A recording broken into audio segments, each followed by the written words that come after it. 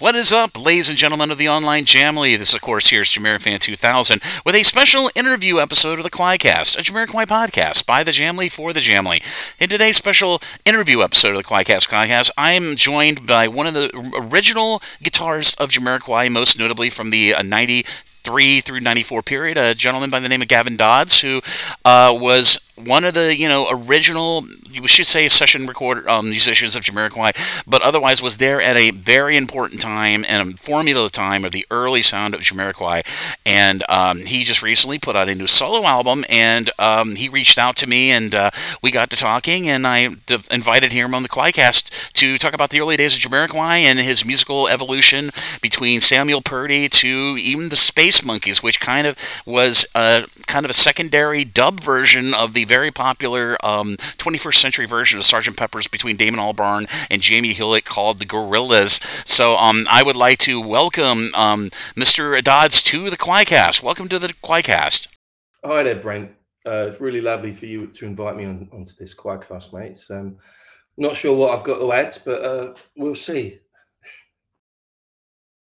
Gavin, it's very lovely to have you here on the QUAICast. So let me get to my questions. The first question would be that being one of the first Jamiroquai guitarists of Jamiroquai between the 93 to 94 period, what was the early lineup of Jamiroquai like? What was the personalities? What was the individuality? I realize that a lot of early Jamiroquai's musicians were mostly session musicians, but what was the early Jamiroquai lineup like? Right, early lineup, Brent. Well, again, this is 30 years ago. So the old grey matter's getting a workout.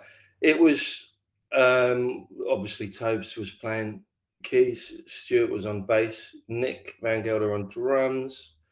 I think the very first show I did at the Town and Country Club, I think Kofi was on percussion with that. On the horns would have been Gary Barnacle and Johnny Thurkel. There would have been others actually on that. It might have been either Winston. Do you know what? Again, I'm going back. There was quite a few horn players that were involved in those days. This was pre-Darren DJ Desire. He wasn't there then. I think I've said it all, but I remember that. Yeah, that was my first show. I mean, that was quite an extraordinary one. I got the gig through Nick. I was playing in another band at the time, and if I remember, we were supporting Corduroy at the Orange in West Ken, and for whatever reason, Nick was on drums that night when we were playing, and that was the first time I'd met Nick. He then sort of had a little. I can't even remember quite how it happened, but he just said, "Oh, are you up for doing a gig at the weekend?" And I just said, "Who with?" He said, "Well, Jamiroquai, we need a guitar player." And I was like, "Yeah, I'll do it." And then I got a call from Kevin Simpson, who was the manager. But I was working at the time. I was a typographer in working for Pan Macmillan Publishers. So I had a job, a proper 9 to 5. So I was literally going to work and then traveling out to Ealing every night. And again, it's really kind of hazy, but I remember sort of meeting the guys off the tube and then being taken around some back streets, and then I have vague memories of going up a ladder and around a corner and up this and that, and there was this tiny little room that we were in around the back of someone's house almost, and just running through all the tracks that we were going to do in a few days' time. Um, and that was it. And I'm just literally writing down the chords of these tunes, and I'm sure somewhere I've still got a piece of paper with it all scribbled on. And it really was the jam on part of Jamiroquai was absolutely, we were on the seat of our pants, mate, doing that gig, because just watching for cues from Jay to know when to stop and start. That was that was a lot of my early memories of Jamiroquai. Sorry, I'm already waffling, but yeah, I've given you the names of the band members and started talking nonsense already. So yeah, I think I've I can't remember anyone else who was on that show. That is really, really interesting. But yeah, I mean, the band lineup was, like I said, just pretty much people who didn't know each other, but they were just up on that stage and creating absolute magic. And this leads me into my next question. Based off all the media I've seen over that period from those early years, a lot of on the spot improvisation was happening in this early live period of Jamiroquai's history, most notably between 92 to 94. What was your favorite story about these, like, very orgasmically bombastic moments of, like, improvisational musical composition and music making? Well, we briefly had a chat before you started this interview, Brent. So you're going to get bored, but I'll tell you the craziest one was when we recorded the track "Tighten Up," and we used to do that sort of live. But this was totally impromptu. The story with that was Nick Van Gelder had a mixtape, and we were in France doing Nulle Part Ailleurs. It was a show, it was quite a big show, and we were just rehearsing the performance for later on in that day. And Nick was playing Archie Bell on the Drells "Tighten Up" on the tape, um, which we were just listening to before we started the sound check. Um, we then got on the stage, and I just played the opening riff, which is just a two chord thing. Nick just joins in straight away. I remember all the bands sort of appearing separately on stage. Like Stu then turns out he starts playing the B line. Toby then turns out he starts playing straight off, and then Jay arrives, and we're already grooving to Tighten Up. And so Jay then just starts scatting, doing his thing over it. And then we stopped and then did our track. I think we were doing Too Young to Die or something for that show. But then this carried on later on into the evening. We were playing Le Cercle de Minuit. It was the Midnight Circle, which was quite a highbrow TV show where they would talk about books and film and art and stuff. And then literally, we were supposed to close the show. It was two tracks. I think we'd done one, and we were supposed to close the show, and the closing credits were going to come up. And Jay just turns around to us and go, "Let's bust that thing you were doing in sound check earlier on in the day." And I just looked. I just thought, "You got to be kidding, man!" And so the next minute, I turn around to Johnny and Gary, who were on horns, and I'm literally singing or humming this little horn line to them that it breaks down to in the middle of this tune. And you'll hear it because it's ended up on CD and it's now on video. And we were fudging, man. I mean, it's good. It's a vibe. It was fun, but we were making out as we go along. So that absolutely is the jam in Jamiroquai. That happened a lot, man. And it was a hit and miss. I'd like to think more hit than miss, but it would happen quite a bit, where someone would go off on a tangent on a tune and do something. And to be honest, I suppose these were little breaks for Jay in the middle of a show. He would something would happen and we'd go off on it, and Jay would have a little break, and that was we all enjoyed it. It was kind of nice, but trying to. Well, we all know that this was an outrageous band that I was really fortunate enough to play in, and it was sort of kept me on the seat of my pants a lot. And for me, it was just I just spent my time. If that was going to happen, I was just like, right, we'll just listen, see what's going on, see what Toby's doing, see what Stu's doing, and try not to get in the way. I mean, that was the way I would listen to it, and that's the way I took it. Hopefully, I probably did get in the way, but anyway, I hope that answers that question, sort of.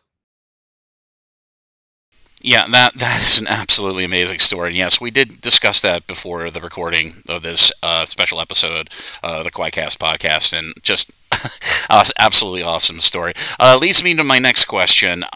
Did you ever have a hand in any of the early composition work in the studio or demo work? If so, on which demos? Now, my knowledge of the early days of Jamiroquai is mostly revolves around the Know Me rehearsals of '93, where there were a lot, and some of the live stuff like Funky Seven and Friends, and a lot of the really improvisational work of that period. But did you have any hand in, specifically in the studio, in any of the, like, any compositional work or demo work of any of the early Jamiroquai demos, if they're known or not known? Right, it was a very quick answer to that, which is no. I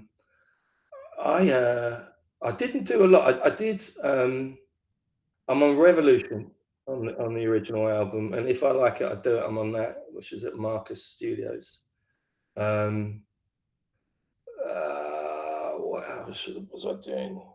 But listen, if I'm being honest, I I I was very rarely given any parts to play at all. It's on the live stuff. It's really what I can talk about. Every now and again, Jay might have an idea or a line, and he would sing it to you in the rehearsal room. Or he would say, "Can you do this? Can you do that?" Um, but other than that, it was just he would kind of trust you, man, just to do what you did. Um, and the stuff they were doing in the studio, it really wasn't. I wasn't getting called to do that at all. I mean, I actually didn't know a lot of these tracks. There's when we did Mr. Moon, for example, I played a part on that. Um, when we played the Astoria. Again, it's online. I've seen it. I'd never heard it. I didn't know the track, and so I just did my own thing on it. This is a prime example of just doing my own thing. And Jay would just like, if he liked it, he liked it. If he didn't, well, I don't remember him saying, "Don't do that." And so I've played a totally different part to what ended up on the record. But it's kind of cool. It kept it fresh, and I suppose that's kind of, I suppose, how Jay liked it. Again, even if you listen to sort of earlier versions of Too Young to Die and stuff, we very rarely played it like the records. It's not what he wanted, I suppose. Live, he just wanted different stuff and playing, whatever was working, whatever we were vibing on. That was how it happened. But when it came to sort of writing, I mean, I remember people playing. I remember DJ Desire coming in with Taking a Pelham 123, David Shire soundtrack, and I distinctly think this is where Just Another Story came from. There's that B line that came directly from that soundtrack, and I remember sort of watching that, hearing that in rehearsals, people then jumping on it, playing it. And then it dawning on me a few months later when we were playing it live and people already knew the lyric and were sort of singing it back. And I remember thinking, this this was done off the soundtrack, not so long ago. I remember sort of that leaving an impression on me, thinking, wow, this is people listen to everything, man. This is kind of nuts. But yeah, again, a bit like my previous answer, the jam part of it was very prevalent in those, certainly in those days. It was just people got on it and did their thing, and Jay would let you, which was kind of nice. It was yeah, that's it. Hope that answers it. That is very, very interesting. I did not know that bit about Just Another Story, and thank you for sharing that. It is my favorite Jamiroquai song out of all the albums, of course, from Jamiroquai's Magnus Opus album from 1994, The Return of the Space Cowboy. Anybody listening to this episode of the QUAICast podcast, go back and listen to that album with a fine-tooth comb. And I'm talking about the fine-tooth comb that was used in the desert of Spaceballs. But anyway, I digress. Let me move on to my next question. You departed Jamiroquai in 1994. What were your reasons for leaving Jamiroquai, and what were your thoughts of how Jamiroquai's sound has evolved over the past 30 years of their musical output and history? Right. Well, it was a very simple answer. I had my own record deal. I had a band called. I was in a band called Samuel Purdy. And the irony was we were signed to LRD at Sony, the same fourth floor at Great Marlborough Street. There's the same division of Sony that Jay was signed to, and there was me in my naivety thinking this is going to be great. This is my turn. um, didn't quite work out like that, but that's the reason I left. I was under pressure from the whole Samuel Purdy guys, because we had an album to record, and we had recording studios booked to go. So I do remember it was a heavy heart that I think we were Jamiroquai just about to come out to do Japan again and go to Australia, which I'd never been. There's the irony. I now live here, and I remember being quite, oh damn, I'd really love to do that. Um, yeah, I mean, we look back and do we have any regrets in our life? And I never believe people who go, no, I don't have any regrets at all. Everything's fine. Yeah, I do. Massive regrets leaving Jamiroquai when I did. Looking back, I should have done the two things at the same time, and I didn't. But saying that, I left on good terms with the guys, and I've always been on good terms since. So had I hung around, that might not have stayed that way. But that was the reason I left Jamiroquai. So the second part, how do I feel the sound has evolved? I don't know how to answer that really. I mean, I've been impressed with every member who's been in the band. I mean, personally, I left and Cy Katz came in. I didn't know Simon obviously before, and I got to know him, became a mate of mine. He ended up living with Darren, DJ Desire. Darren's still a very close friend of mine. So Simon actually came in and did some of the Space Monkey stuff we did with Gorillaz, and of course he ended up doing Gorillaz.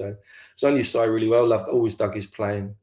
And as a guitarist, then Rob Harris is in it. I don't know Rob. I've met him once when he came out to Oz, but I mean he's an outrageous player, man. Just a monster. So I couldn't have competed with him. Um, so yeah, and I love Matt, the new keyboard player. I knew he's probably been there 20 years. His playing's fantastic, mate. And I watch his YouTube videos because I just really dig him. He's brilliant.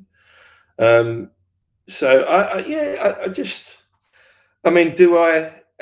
Obviously, listen, I prefer early Jamiroquai because I know it. I was part of it, and but do I? I appreciate it all, man. It's great, and I mean, I'm just kind of amazed that 30 years later, it's still going. It's fantastic. It's really good. Jay's recently been out here. Was in Adelaide. I didn't go out there to watch it, but I don't know. I just sort of, I remember really early days when there was that, what was that ridiculous campaign that was around when we were doing early shows, and there was this poster campaign, was it Young, Stupid and White or something? um and I just think, I look back on that and think, right, well, 30 years later, mate, who's stupid now, man? It's just it's just impressive. It's just hats off, literally. Buffalo hat off. Well done, Jay. Good lad. Yeah, I could see your point of view, kind of preferring the early days of Jamiroquai, given your a more important contribution to the early sound of Jamiroquai, and how the sound has evolved so radically since those days. And we in the Jamley kind of separate that Jamiroquai sound from Mercy Planet Earth to probably synchronize, or I should say AFO would be considered the old sound, and then from that point further, all the way up to 2017's Automaton, that's considered the new sound. So I can see your point of view on the preferring the old sound rather than the new radical Futura funk kind of melange kind of direction they went with their sound over the last 30 years. But awesome answer. Now my questions lead into your music, your solo music output you did thereafter 1994, leaving Jamiroquai. And as you've touched on in some of your great answers in this interview, after you left Jamiroquai, a little while later, you formed a musical duo with Barney Hurley called Samuel Purdy. In 1999, after releasing one album entitled Musically Adrift, may I say, an extremely awesome one-off album that is sprinkled generously with lovely shades of Hall & Oates and DeBarge. Yes, I went to the DeBarge reference. But tell the Jamley how this project came about and how you thought this album turned out. Well, that album was, Barney was an old mate of mine from school. Well, actually, ironically, the mate of mine was Kieran Hurley, who was who co-owned Acid Jazz at the time. So I can go into sort of more Jamiroquai stuff if you want with that. But Kieran was my old manager, and his brother Barney he was a mate of mine from, we were kids, and this was the first band I was in. I think we were called Out of the Blue. Hilarious looking back. Barney was a drummer. I was the guitarist in that, and we would play old Stax covers, and we'd do Move On Up, Curtis, and Otis tunes and stuff. We probably murdered them, but so we always had I always had a thing with Barn, which was like, well, if it all works out one day, we'll definitely do something. We'll try and do a band. Ironically, Barney was actually did a few gigs with Jamiroquai. Again, that as rare as hen's teeth. I mean, there's probably not many people know that one. Barney, I think, did about two shows with Jamiroquai, really early shows. But anyway, so whilst doing early Jamiroquai, we were started writing. We were doing stuff at Acid Jazz, and I again regrets. We talk about. I remember getting the call, I think, from Kevin to come into the studio. They were doing Blow Your Mind, and I was in the studio with Samuel. Was I in the studio with Samuel Purdy? Or I actually had a gig. I had another gig with another band. And stupidly, again, I was young. I was wet behind the ears. I didn't know. I didn't want to. blow somebody out at the last minute. So I didn't go to that session. That's another regret. But anyway, so yeah, Samuel Purdy was. I had this sort of thing going whilst doing Jamiroquai. And we were recording down at Acid Jazz, just sort of doing demos, sort of not quite sure where we thought it was going to go. And then Kieran, who was managing us, he got us a deal, which is why we did it. But the idea, I mean, to be honest, we stuck our necks out a bit here. We had a love of Steely Dan. I still do.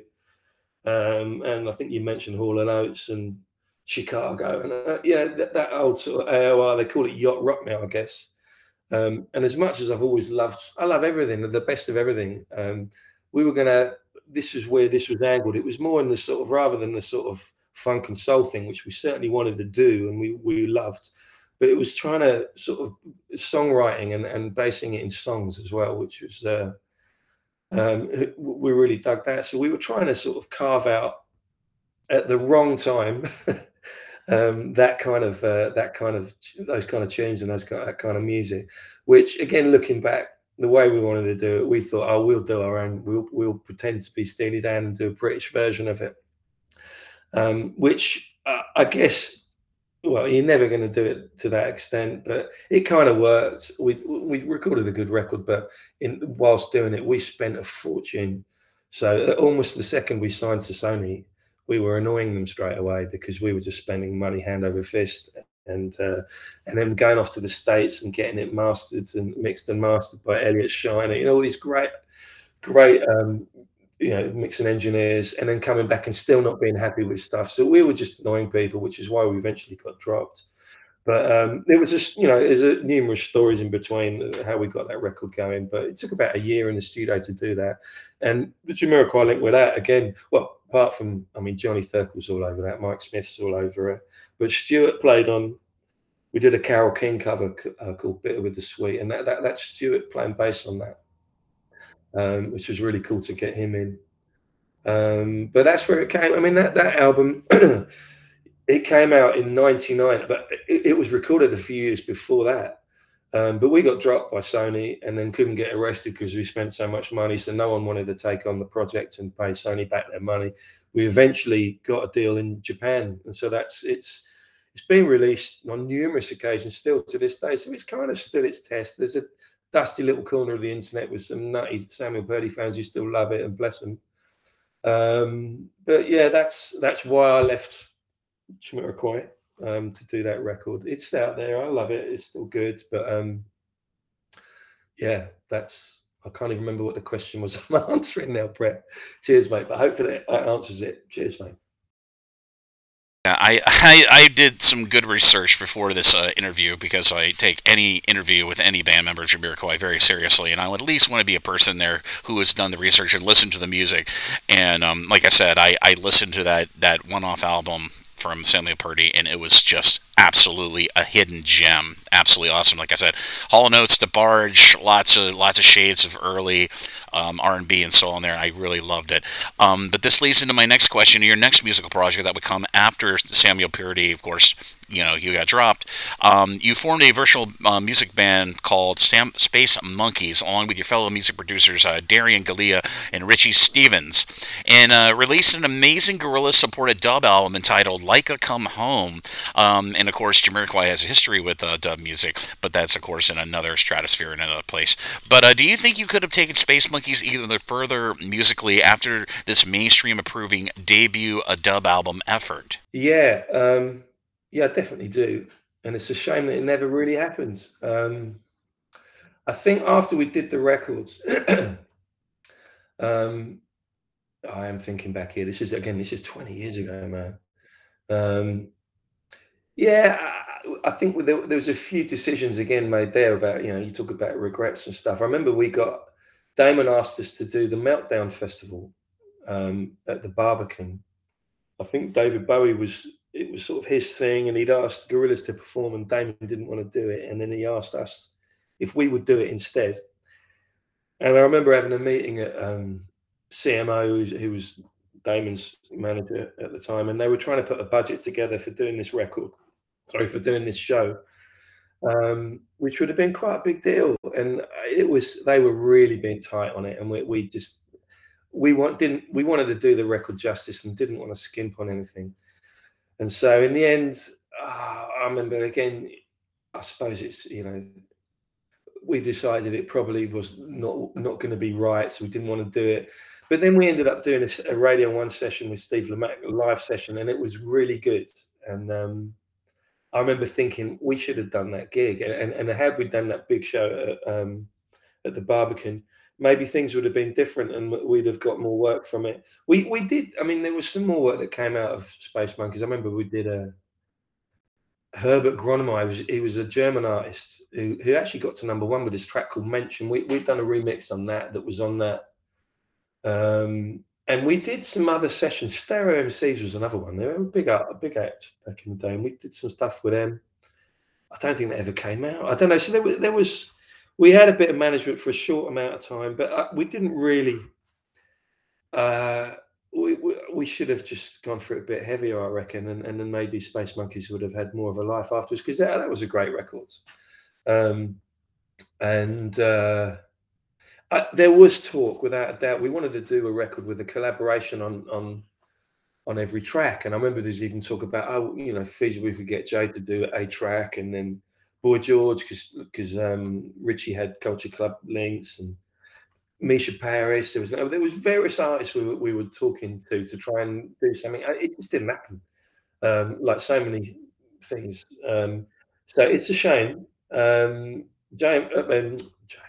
and Richie are still around. I'm still in touch with them. And Darren, bless him, was actually saying this new project I've got, Mighty Maze. He's saying, let's do a remix of that, which I'd be bang up for, by the way. And I've told him I'm up for it. But it's a bit tricky because this isn't like a normal release. It's library music that B&G own half of it, so I'm not sure how it's going to work. So I've got to get to the bottom of that. But that we might see. Who knows? There might be a Space Monkeys remix of a Mez tune. We'll see. I hope so.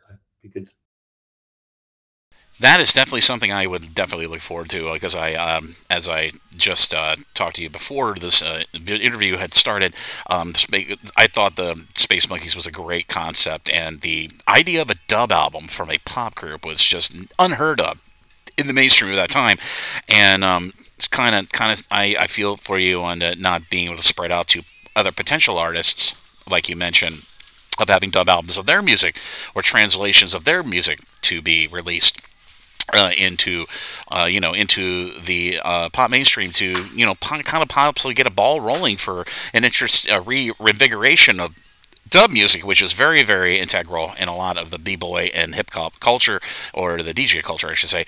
This leads me into your current musical project. You returned with a new musical project called Mighty Mez. You released a new album this year in 2023 called Let's Go Shorty.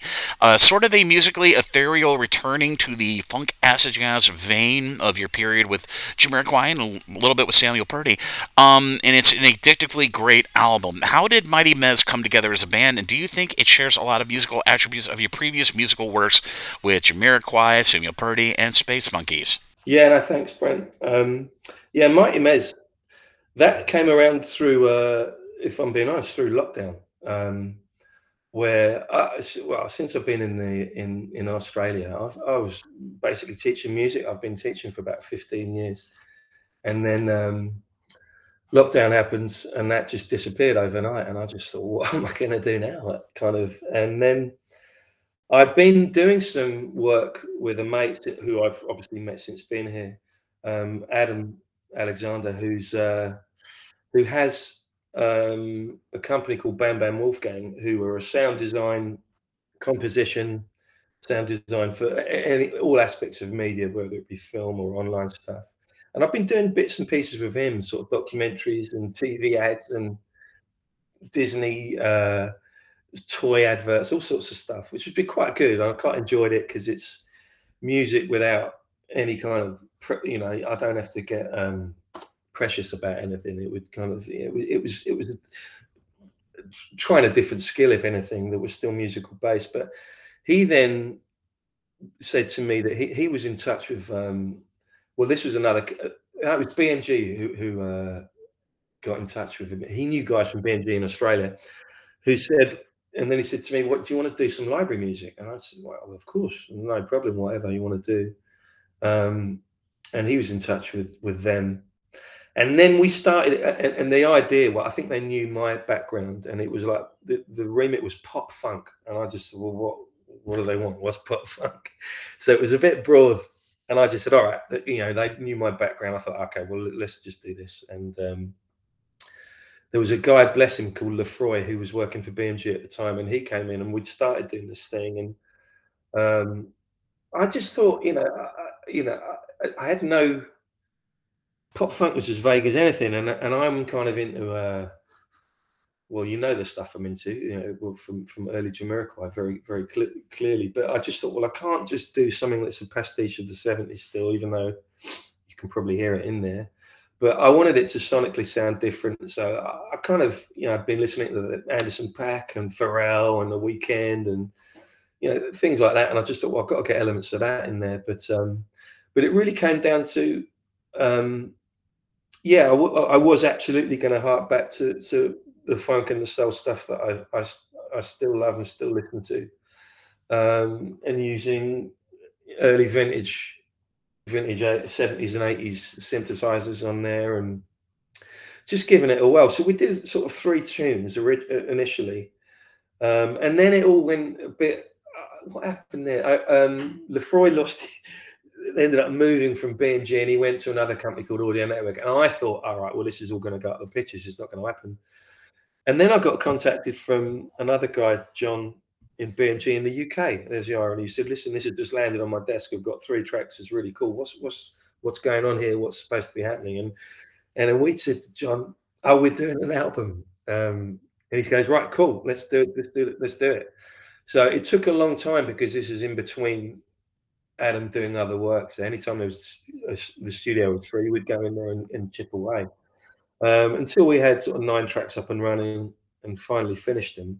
But it's not a normal release as such. Like we haven't put a record out. You go to the shops, buy it, I mean, you can still download it and buy it, but it's library music. So this goes on B&G's site, and this is for music supervisors to find music to go with their ads or a TV commercial or on a movie or for anything.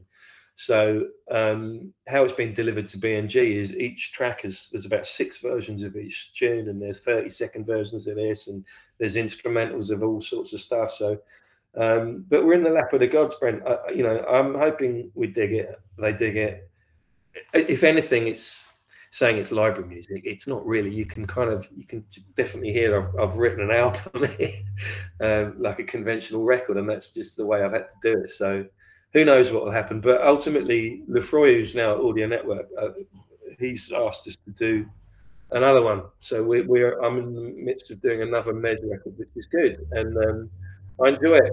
And I literally just sit at home and carve them out, get them together, get verses going, get grooves going, get drums happening, get keyboards on there, and then I take them to my mate Adam, and we record all the acoustic instruments, all guitars, do all the vocals. Hopefully we'll get some strings on this new one, and I hope it won't take as long as the last one. But that's how it's happened, really. So it's just myself and Adam who putting this project together. But if anyone's interested in the name Mighty Mez, just Google it. There was a guy called Mez Mesra who was a clarinet player in the 30s and 40s. Who was a white guy who ensconced himself in African American culture and music, and he loved it, and that was it. He was quite an out there guy, to the extent that he got arrested once for dealing to all his black mates, and he insisted on being put in the cells with all the black guys. He didn't want to be on the white side of the cell. This guy was kind of revolutionary, and I just think he was brilliant. I can't think of a better guy to name a band after, really. I just thought he was amazing. So that's where the Mighty Mez comes from. It comes from it's a head nod to that guy Mez Mesra, who was a bit of an iconic revolutionary guy. Again, I'm waffling again. I apologise to all your listeners. I just getting old. That's a very interesting story about the origin of the name Mighty Mez and the work on your album, and I think it's absolutely awesome. I do hope this will lead on to future Mighty Mez projects, remixes, whatever comes across your table. But I just love the idea of being able to record music between two people and just put it out there, and hopefully it gets out there into the ether. This leads me to my final question of this interview. And lastly, do you think of the Jamley as a whole, the Jamiroquai fan community, over the past 30 years? Do you look back proudly on your time and your contribution to the music of the early days of Jamiroquai? Yeah, it's kind of mind blowing, really. I'm always kind of I am and I'm not amazed. I mean, it's been 30 years. So you never think when you first do something like that as a session player, just turn out, will you do a gig? Yeah, I'll do a gig. And then 30 years later, I'm still talking about it. It's kind of mad. Um, Again, I go back even earlier than that when with knowing and being aware of Jamiroquai, because my good mate Kieran, he co-owned Acid Jazz record label. And I was like a little kid, just kind of in awe of what my mate was doing. And I'd go up to Denmark Street um, and just hang out, stealing t-shirts, nicking records, etc., etc. And that's I first met Jay up in Acid Jazz, and I remember him being skipping around the offices there, and in his hand he had, we called it a PMT in the print, a photo mechanical transfer of the Buffalo Man that he'd done himself, and he was showing it to everybody because he was really chuffed with it, and rightly so because it's brilliant. And that's where I first met Jay. And I just thought, wow, this guy's interesting. And I remember my mate telling me, we've just signed this bloke, and this isn't PC now. He goes, we've signed this bloke. He's brilliant. He sounds like a bird. He said to me, and I thought, oh wow, okay. Um, and then I heard when you're going to learn. I thought that is brilliant. And then I remember there was I think it was an Acid Jazz Christmas party. It was at the Town and Country 2, the TNC 2, which was in Islington. Um, and Jay was a full hat, full everything. You'd see him out in clubs with that on. So he wasn't. This was for real. This is what Jay was like back in those days. But I remember Jay singing to a dat at that Christmas party and then dancing on the tables. And I just thought, this guy's out there, man. He's quite something. So to think of, sorry, I'm waffling again, but to think that 30 years later, it's like, well, that's where it started. No one kind of knew. Um, I get, and so even thinking back on when you're going to learn, because I knew that tune. I don't know if people had spoken about this, but Johnny Hammond, I remember on the back of it, he just said, Johnny H, you know who you are. This is that track, La Conquistadores Chocolates, which is where the chorus comes from. And I'm probably not dropping Jane. I can't be the first one who's ever said this. And I remember again on the early tours that we'd be on in the bus, and I remember playing that Johnny Hammond tune, was playing in the track we were in the bus we were in, and Gary Barkle and John Thurkel thinking it was the demo for When You're Gonna Learn. I do remember that as well. And we go, no, mate, it's the Johnny. So there's the irony, Johnny H, you know who you are. It was like on the back of that Acid Jazz track. But I mean, that's when I was first became aware of Jamiroquai. And it was a buzz. I mean, I just remember thinking, this is brilliant. This 12-inch is amazing. I did go and see, they played at the Brixton. I think they supported, was it the Heavies? I'm pretty sure. And I went to that.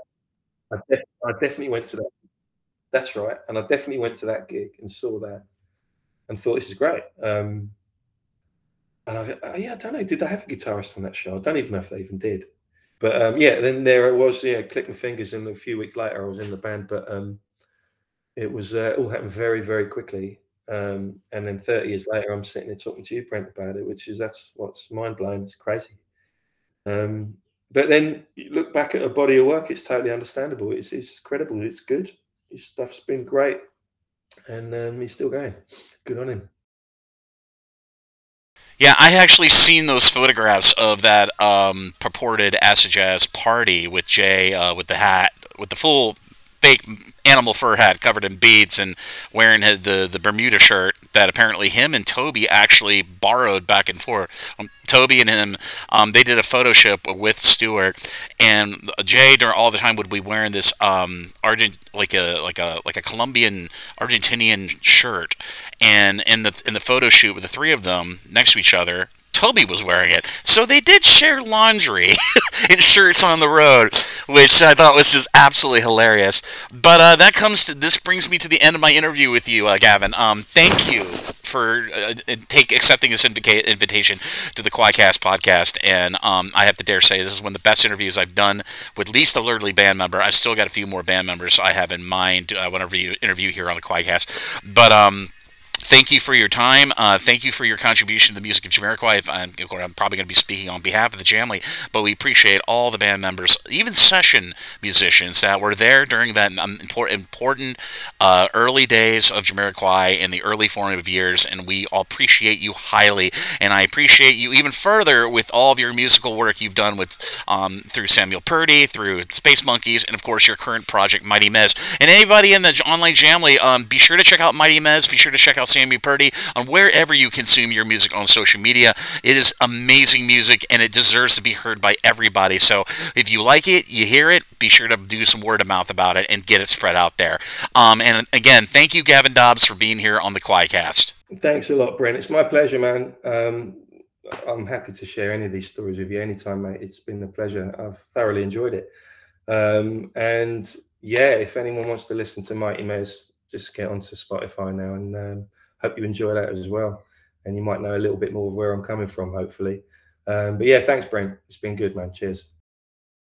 Yeah, like I said, thank you, Gavin, for being here on the QUAICast. And if you like what you hear on the QUAICast podcast, everyone out there, be sure to follow us on Podcasters on Spotify, the Spotify music streaming platform, and of course the select episodes of the QUAICast podcast I upload on my own Instagram at JamiroFan2000. As always, this is JamiroFan2000. Thank you again for listening to the QUAICast podcast, and I'll see you again really soon with more Jamiroquai related content and hopefully some more interviews here on the QUAICast, a Jamiroquai podcast by the Jamley for the Jammy. And thank you again, everybody, for the support throughout 2023, and I look forward to bringing you much more into 2024. Bye-bye, everybody, and take care.